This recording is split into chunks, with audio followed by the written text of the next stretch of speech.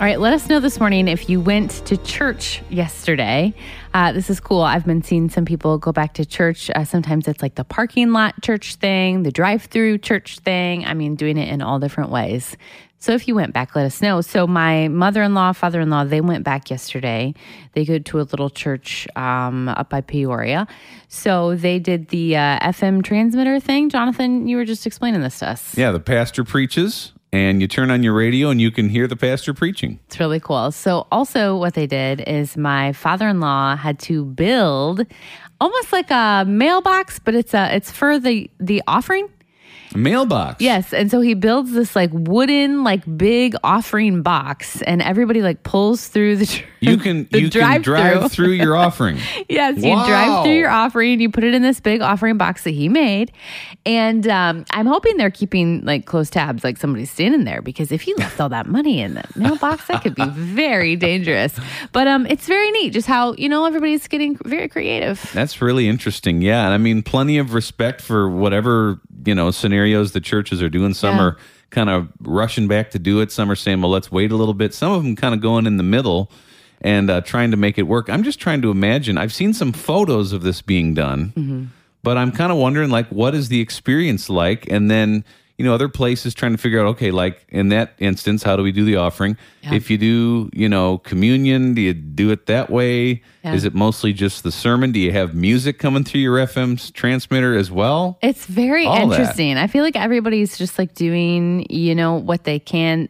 This church did like a drive-through communion at the end. Really? So you drove through, you got your communion. I do like that. It just reminds me of like the drive-in movie theater. You sit in your cars, you do the thing. I don't know if people are bringing snacks. Why not? Why not? Okay, I think you'll be surprised what restaurants put processed cheese on their burgers. Okay. We're just talking about the poor processed cheese. So it's the individually wrapped squares. I guess they're declining in sales right now. Is that right? Because they're, why? Why right now? Because they're processed and we're getting all health conscious. Okay. We want fancy cheese.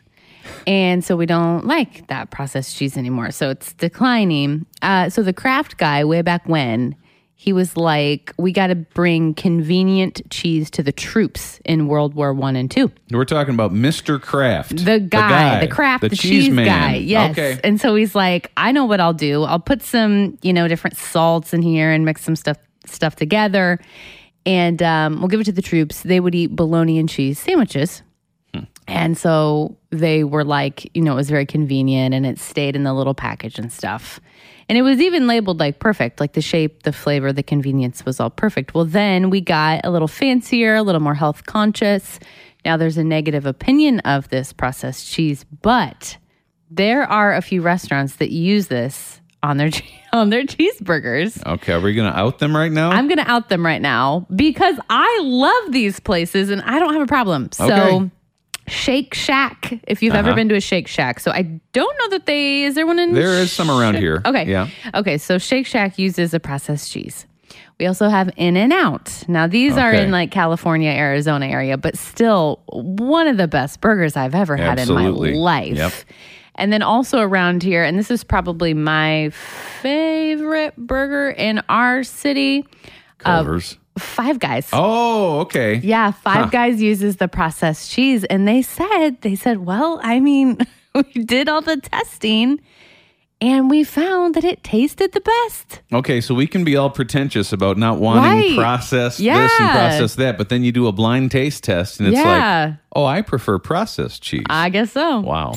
Well, Jonathan's just back from vacation, so welcome back. Hi, thanks. I wanted to fill you in. You were gone last week, and a lot of stuff happened last week. Yes. In our country and stuff. So I just wanted to fill you in that we prayed a lot around here on the show because, frankly, I didn't know what else to do. That's a pretty good thing to do, I think. So we prayed a lot. And I keep praying so much. It all seems so big, everything that's going on in our world right now.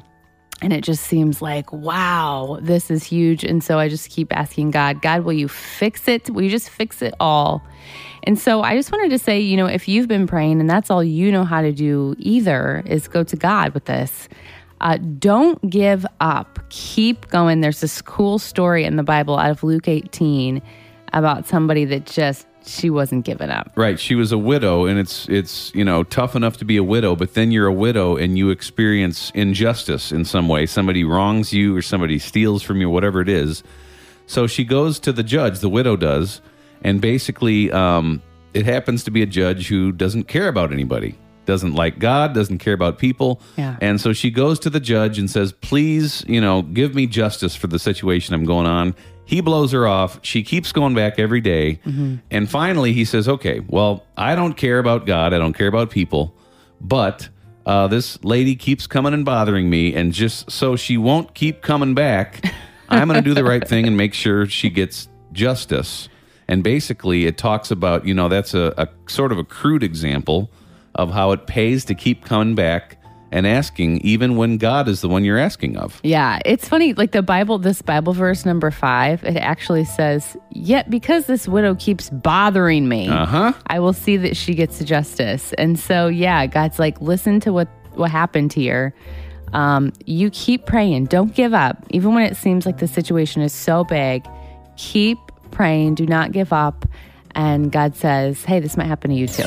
At a friend's house the other day, and the mail came, and it was a good old box. Of course, I'm thinking to myself, well, none of my business what my friend here gets in the mail. Yeah. Kind of looking at it. It was a meat box. Oh, really? So it was like, where he had a meat subscription. A meat subscription. Right. So come on. It basically, I think he pays $150 a month. Oh my goodness! And he goes, "Oh yeah, they bring it on dry ice, and it's steaks, and it's everything like this." How cool is that? And I got to thinking, boy, well, that's what I really need is a meat subscription. Yes, you do need that. Just a large amount of meat that's available for the grill. Well, listen, Father's Day's coming up. Yep.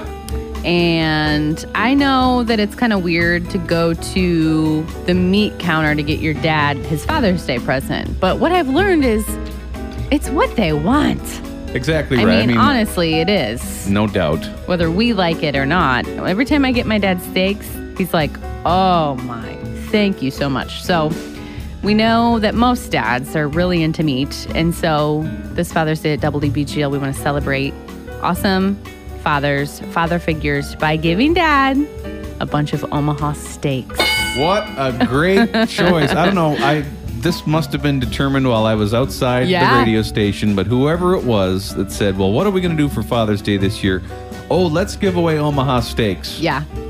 Well done. Genius. Very genius. Yes. So go to our website, WBGL.org, and just tell us about the dad in your life, why he's so awesome. And then a dad's going to win some awesome steaks. Now, for steak, what do you like to do? Do you like, bigger the better? Or are we talking like a small filet? I'm really into, what's your favorite? The last steak I had was a medium rare prime rib. Prime rib. So you like the fat? Yeah. But, if it's a ribeye, if it's even a sirloin, I'll go there. Goodness, they're just so good. So if you got a dad in your life, they like the steak, they can win. Just tell us how awesome they are as a dad at WBGL.org.